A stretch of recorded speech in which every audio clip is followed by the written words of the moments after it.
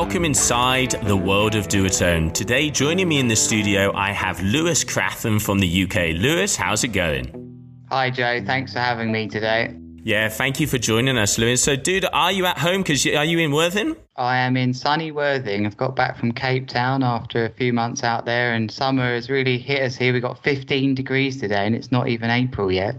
Watch out, mate. It might be time to get the old shorts out. I am in the shorts. I've been out in the shorts and t-shirt all day. So, Lewis, you just said, you've recently come back from Cape Town. Cape Town seems to be the place for you to go your winters. And obviously, I know when it comes to big air and strong winds, that kind of has to be your background.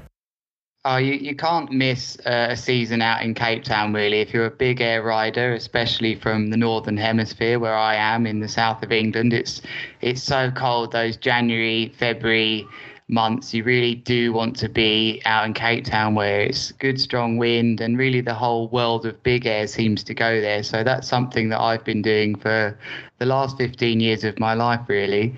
Now, it is a beautiful place to go to Cape Town that time of the year. But before we start talking about the present, Lewis, let's talk a little bit about the past. Obviously, you are one of the names in big air from the beginning. In my view, you, Aaron and Ruben, you guys were the first riders to start to loop it. You were the first nutters to start to hit, put that kite right in front of you and underneath you and get that power.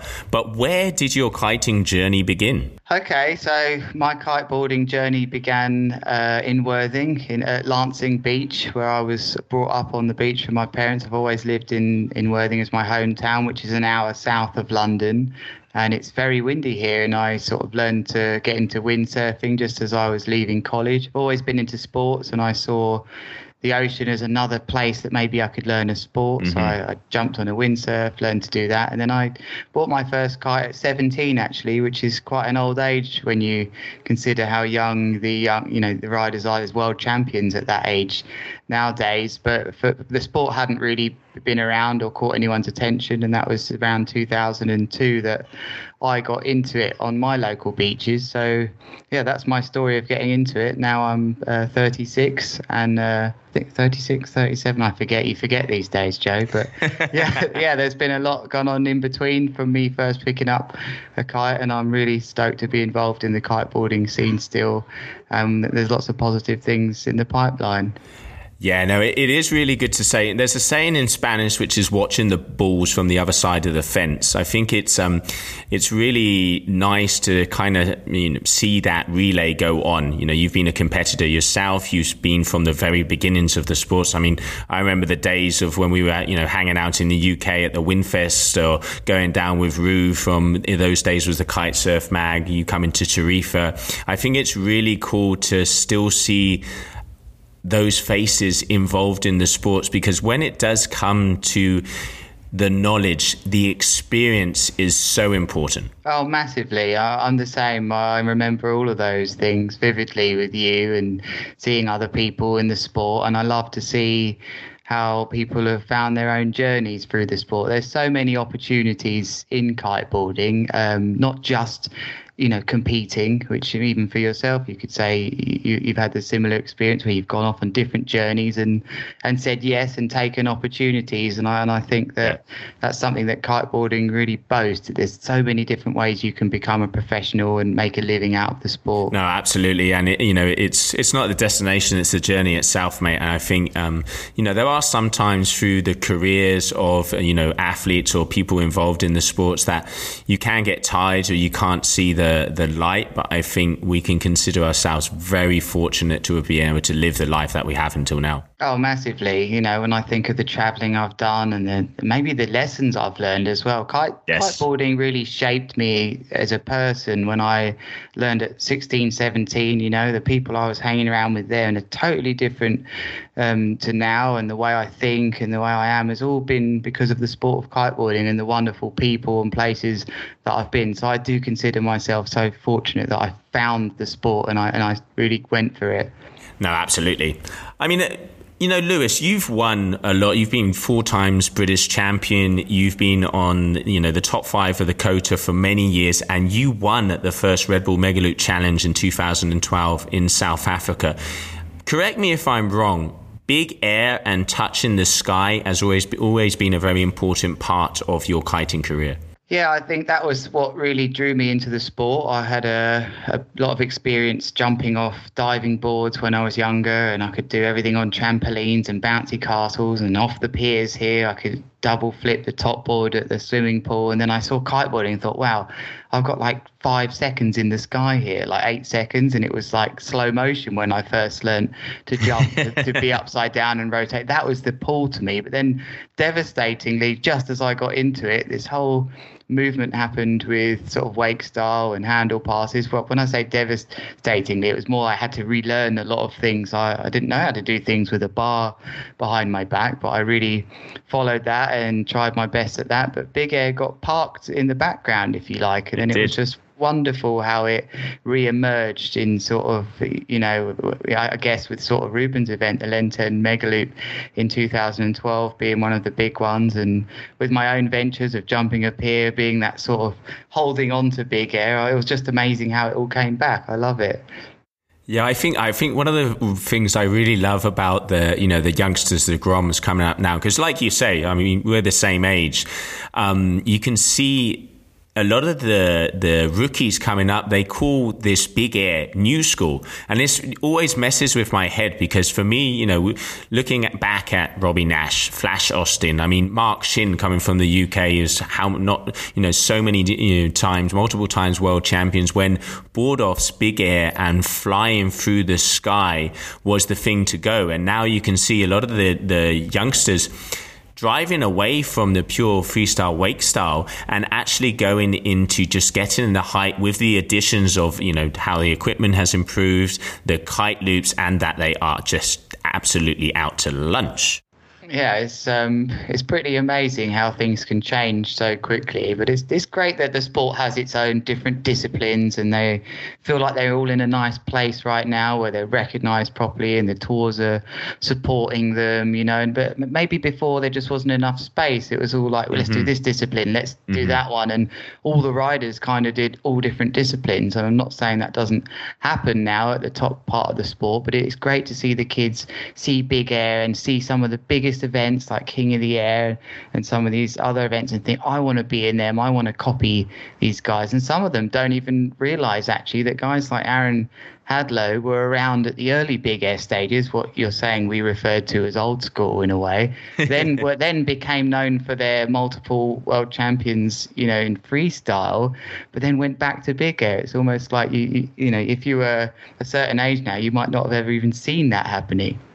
Yeah, I mean, I think it's actually one of the really nice things. One of the things I love about Kota, the King of the Air in South Africa, is that we see the boys. We see the likes of Kevin Langray, yourself, Aaron, guys who have been around from the very beginning and pushing the youngsters as far as they know. I remember having an interview with Nick Jacobson on the beach, and one of the things he said is, the kids are here, they can come, but give us 40 knots and you can see what the experience and the old boys can throw at them. And that is so true, and it's really nice to see the playing field has opened up once again. Yeah, and I think I felt the same as Nick, but that really the experience is really key, especially in super strong wind. I mean, the analogy I've always used is of an airline pilot where the best ones are in their 40s and 50s because they've got that experience. But it's totally changing now where these riders that can be 15 and 16 and they can handle it in 40 knots. I really never expected that. And I think that's what's so amazing is they haven't been doing it for 10, 15 years. They've just got that feeling and understanding, and that's something I didn't think that we would see. I thought us old guard would be in these events until we were like 50. Not going to happen.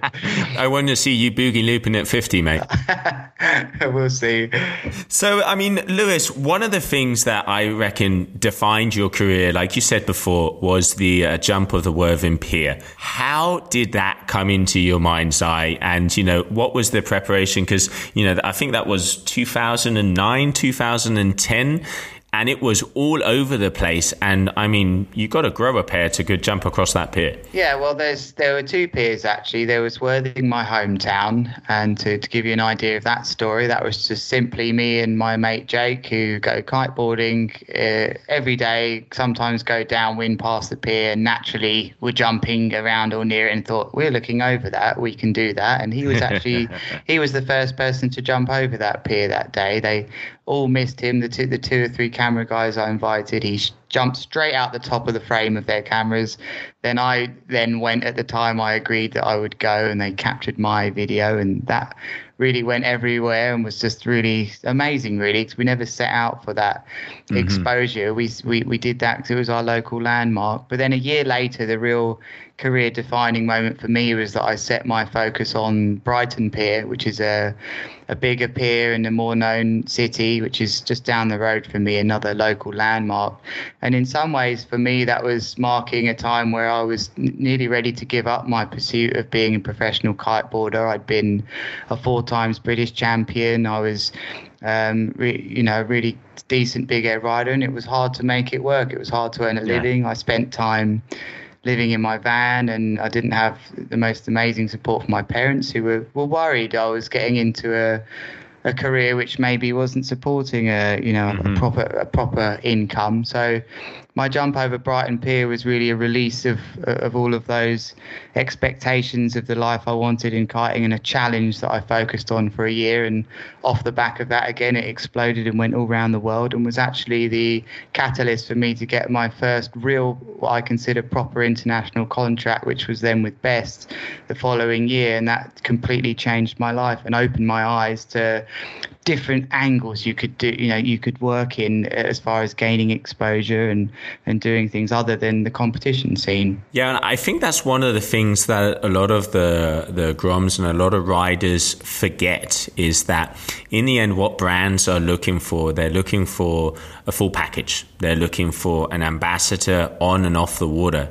It's all good that you can do all the spins, the twirls, the handle passes, go huge. But if when you come out onto the beach, you can't engage with what in the end will be end customers, because in the end it is, those people, they want the weekend warriors, the average Joes that want to be able to try and do what you're doing, and to be able to enjoy and have those same sensations. It's so important as an athlete to be able to have those two sides. And like you say, throughout the history of kiting, we can see the riders that have been good at competition but also great off of the waters are the guys that are still involved. They're involved in as team managers, as competition organizers, or still as professional athletes. I completely agree with that, Joe. I like to always speak to young people who are aspiring to have a career in the sport and tell them just simply how important it is that they take time to launch and land other kiteboarders, and actually,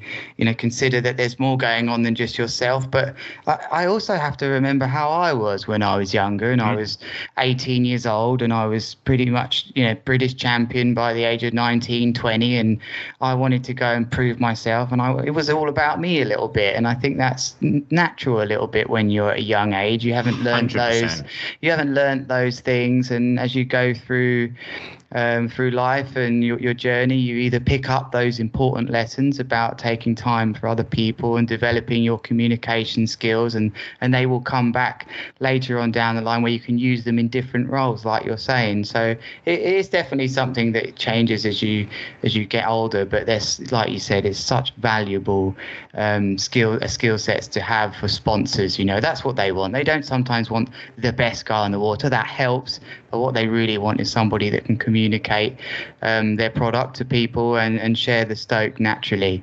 No, I think 100%. And, both of us being, involved in brands and now together in the Duotone kiteboarding family, we know that is what works. It's all good that you can go and do all the jumps and get those podiums, but in the end, if you want to have a lifetime career and still be involved in the sport, which I think in both of our cases is our passion, you have to know how to reinvent yourself and diversify yourself from one side to the other. Definitely. It's a real, it's adaptation, being able to adapt the skills you have. And you touched on, being part of the Duotone family there, Joe, and it's something where, it's great to talk about because they really do see that in you. I feel really that they believe in what I'm about and they know what my skills are and what I can bring to the table. And I've been on board with Duotone for it's my 7 years now, and I feel really supported. And often you can think, wow, they have a really big team, Duotone, but every single rider on that team plays their part. Either it's their top competitor or they're somebody that's really good at influencing the local community, and they do wonderful things. Everybody has their role, and it is a wonderful machine to be part of. No, it is. And I think in the end, it's that, it comes from the water sports, the surfing vibe. It is that tribe family feeling. And, it is great to be part of such a big family. Yeah, well, they all do it. That's the great thing about it. Every person you speak to at the office and the testing team and the people at the warehouse, they're all into water sports. So they naturally have that passion in them, and it makes it easy to work together. Yes, it does. Yes, it does. Water and beers. That's how it works. So, Lewis, one of the things I was talking recently also to Emma from the UK, our Duotone rep over there. She was saying that you are also very involved with the Groms from both a coaching side with schools and from a mentoring side, tell me a little bit about that, because I think this is one of the things that probably back in our days, I feel that it was lacking, and I think a lot of the youngsters can learn a lot from people like you to be able to have that experience and kind of pass down the knowledge mouth to mouth. Well, I remember being invited to my high school in 2007 to speak to the kids there because I was starting to, get a journey in kiteboarding. And they said, we just want you to talk about what you're doing. And I thought, why would I ever want to go back to school and talk about what I'm doing? But I took the challenge and I did it, and I enjoyed sharing my story and the things that I'd learned at school that have helped me now. And I, from then on, found I really enjoyed sort of engaging young people. And that went on to becoming a full school program where I really look to promote wind energy and staying healthy, being active, taking on new challenges, and all using kite surfing, which is this wonderful visual tool that you can perform these great interactive assemblies and go flying kites with them on the field.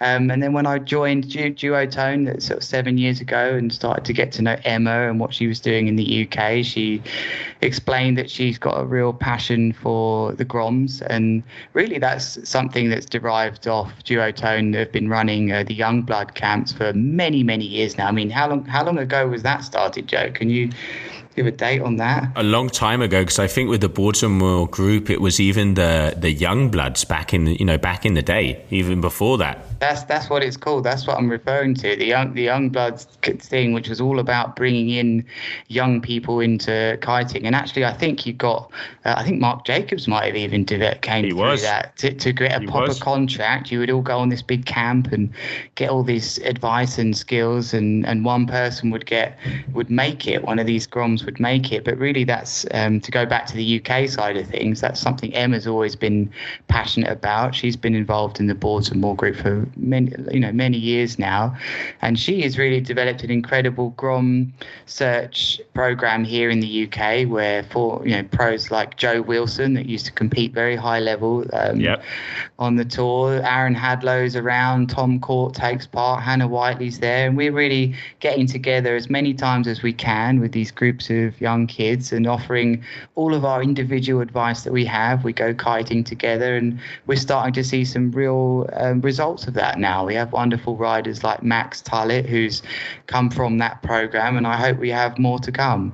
Yeah, and I think it's super important because in the end it starts the stepping stones for future athletes, and from an intelligence side on a brand, it's really good to get them young because you can mold them in the way that you would like to see them excel. And one of the things that I really love about the Baltimore group, very often there's riders that have been there from the beginning. Like you said, the likes of Tom Court coming out of those young blood camps. Renault has been with them from the very beginning. And you can see that, guys like Jaime or Sky that have been there even before. It does have that family, and it's kind of like for life. Yeah, it definitely feels like that. And you definitely look for someone like myself, for people like Jaime and Sky, and you think, hey, like there's a real pathway here in Yes. staying with a brand that I love and have been, this is my longest sponsorship by far with a kiteboarding brand, and it does become like you're part of the family, but you can look to people that have gone through that same thing. You mentioned Renault. He must be due for a board, no, Joe? A board name for him? I bet he does. I bet he must have one. He must have one. So, Lewis, going a little bit back to Big Air, like I said before in the podcast, for me, Aaron, yourself, and Ruben Lenton, you were the boys that started this movement. It came from the Shins, from the Flash Austins, which was all about going high, but you boys started taking it on the looping.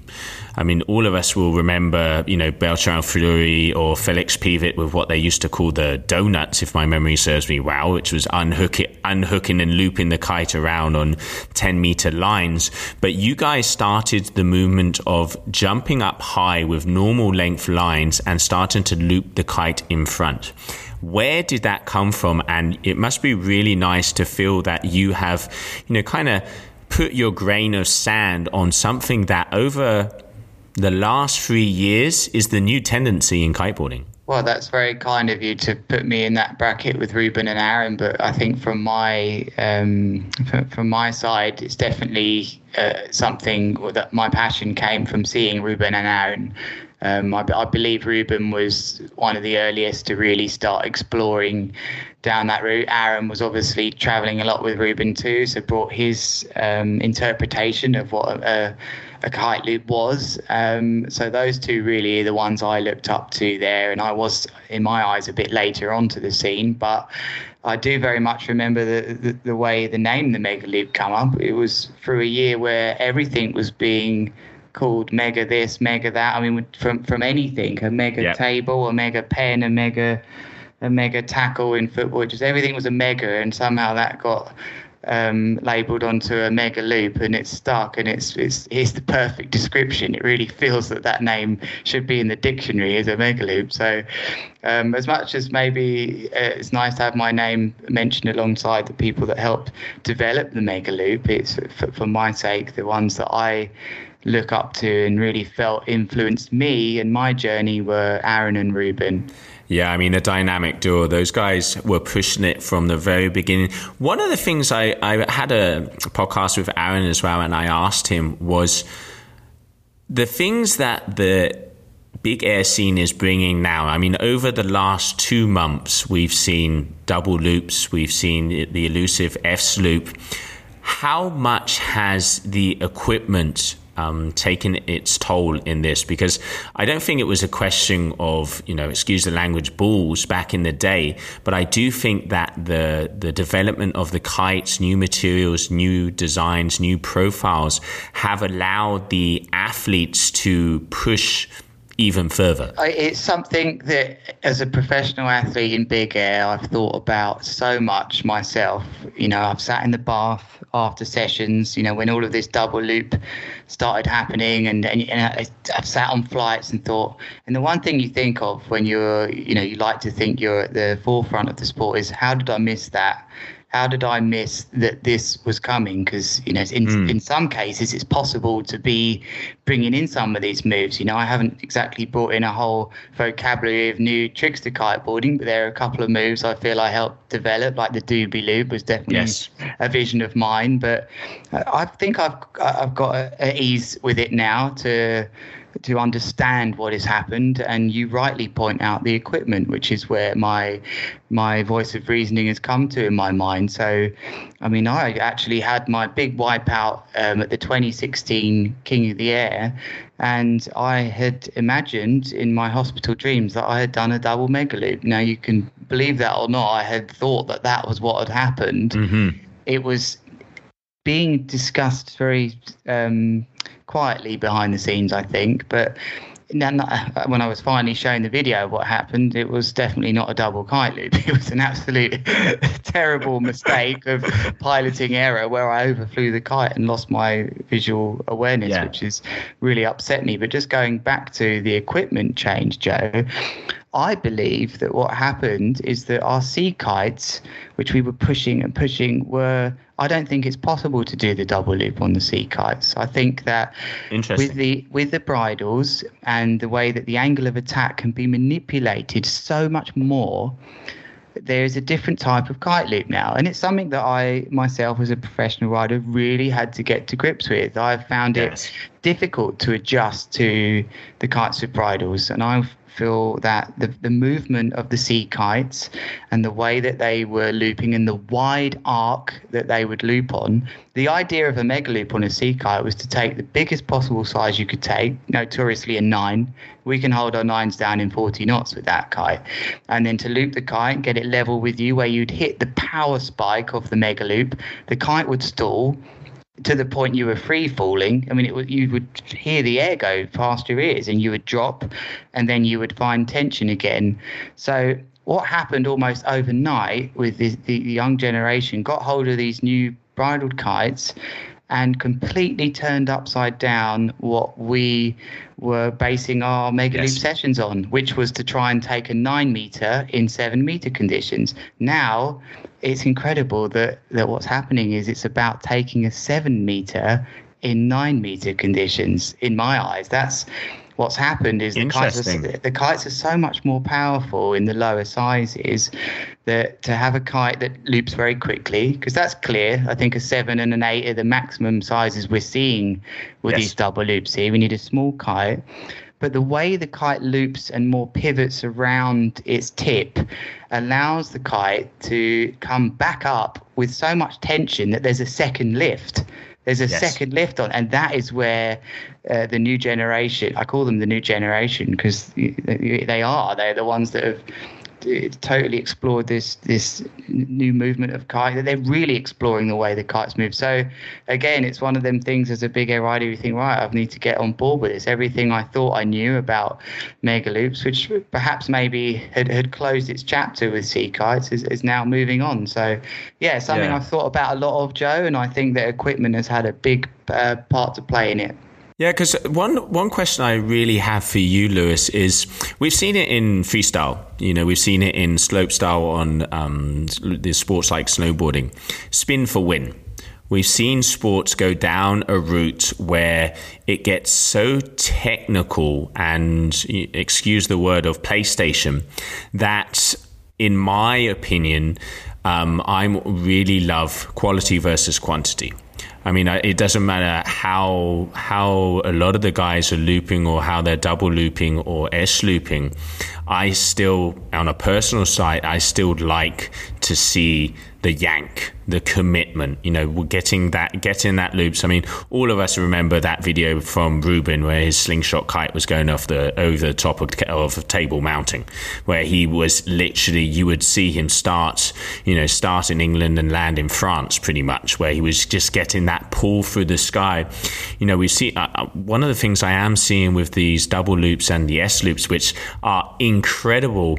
I am a little concerned to see if they're taking it too far, that it's going to take away the quality just to be able to get that other spin in there. What do you reckon? I think that certainly with the double loop, I think that is in a bracket of its own, and I feel that the second loop almost seems to be coming down level with them. There's a real commitment to that because there is a long period of time with no. I just got to look at hills. There is definitely a case for there's no feeling with the kite for quite some time there, and I've seen some of the crashes. So in that way, yes, I think that's pretty epic. But I've always been myself about quality over quantity. Perhaps that comes from my freestyle days where I never had the option of quantity. So lightweights, mate, lightweights. Yeah, so the moves that I could do, I focused on doing them as best as I could, and I would be much more satisfied with my day if I went and did 2 big powerful mobs or something that with my kite on the water and I landed, rather than 50 moves that were okay. That's always been the way I've felt about kiteboarding, and I always feel that if you make a video with that one amazing move a day, after a year you'd have a pretty decent video. So that's the way I feel about it, and I definitely have the the things I like to tick off in big air moves when I consider what a mega loop is to me. It's high, it's kite height, the kite should be level, the bar should be sheeted in, but these are just my interpretations of what I think should be, what I think is a good move. So it's the nice thing with big air now is it's completely open to interpretation, and I think the judges at all these events are going to have the hardest time ever working out with one guy with his kite on 10-meter lines hitting the water. I mean, he's got his own thing going on. Then you've got the guys that are really pushing the mega loop board offs with triple spins and this and that, and then double kite loop guys. There's so much going on right now. I'm so glad I'm not into into judging.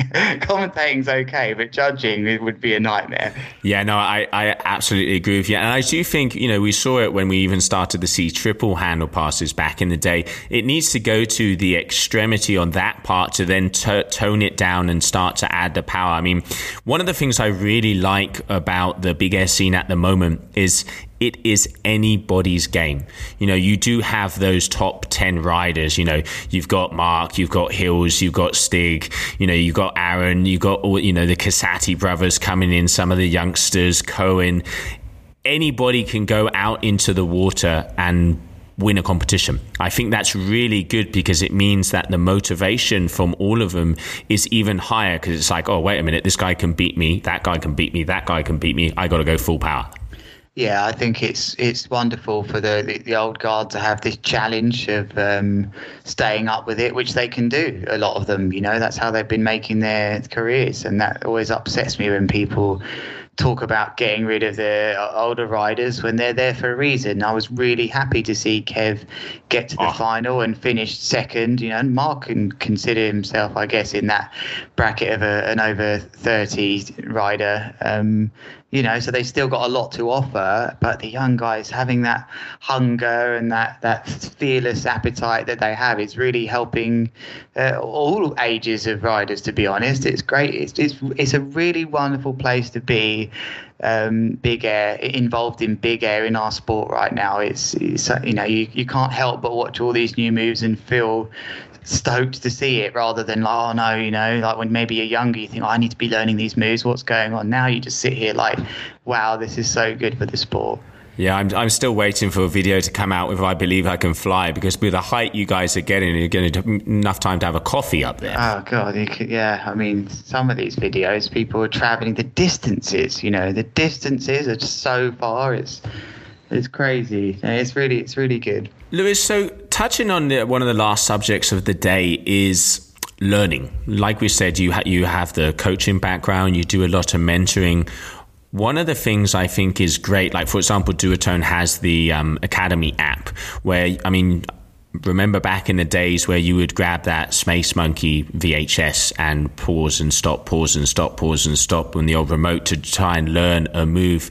How important is it to now be able to have the technology, both in the kites, understanding how to set up the kites, but also knowing how to do the move and interacting with the pros like yourself on an application? It must help out so much. Well, that takes me back, pausing and playing Space Monkeys. I knew I'd get you there. That was some nostalgia there. That was lovely if I closed my eyes. But no, you're very right in saying that, what with the modern the digital apps that we can create and that we've done with Duotone, it's just such an amazing coaching tool. So me as an advanced coach, what's lovely for me when I'm working with my clients is that even before I meet with them, I can actually show them what they should be after in the session using the Duotone app. And also people get a chance to actually talk to us as professional riders as well and get some feedback and share their videos, which is one of the major features, actually showing us what they can do or what they can't do in most cases sometimes when they want to learn without actually even meeting them. So that's a very powerful part of the app. But for me, the Duotone Academy is all about giving people this feeling of completion, where they feel like they're actually ticking things off. That's got to be, for me as a coach, one of the best things about it is I can give somebody a journey. I can say, look, you're going to start here on back rolls, and then I want you to have all of these ticked off until the point that you've got a front roll and with a 1-footer maybe ticked off, and then we can move to foiling, and it's free as well. That's pretty amazing. Anybody thinking of coming up with an app of coaching just as Duotone launched theirs would have just been absolutely deflated when ours come out. It was like, here's all our top pros doing it perfectly, and you can speak to them and keep a record of what you're doing. So I think that's been, that's really revolutionized how we can interact with our coaching clients. No, I think it also helped because one of the things I remembered as a rider and also, trying to help out other people was one of the things we were lacking. I think, like you said, there was a few videos. We had, the likes of Andre Philippe with that video of Dream from Cabrina with Martin. Then you had Space Monkeys, the progression series from Aaron. The amount of hours that you spent trying to find footage, find just someone to be able to look at and go, okay, poke, stick your toe here, spin around this way now with applications and with, GoPros. And I think it's really cool to see how interactive it's become, and it's only going to make riders better quicker. Definitely. And some people really got that ability to self-coach themselves, What's with the days of YouTube and things where people watch videos. With our Academy app, people have been able to pretty much self-teach themselves how to be really proficient foil riders or surfboard riders or twin tip riders, where maybe they might not have had that chance before. No, absolutely. The sky's the limit, and I think it's just time for us to get out of the water and enjoy ourselves, mate. Thank you, Joe. It's been lovely to catch up with you today. Yeah, thank you, mate. And I've got a feeling we're going to be on the mic together very soon. I think so, Joe. I think that's our destiny. Yeah, there you go. Well, thank you very much, everybody, for joining in. Also, that was Inside the World of Duotone with Lewis Crathern. Until next time.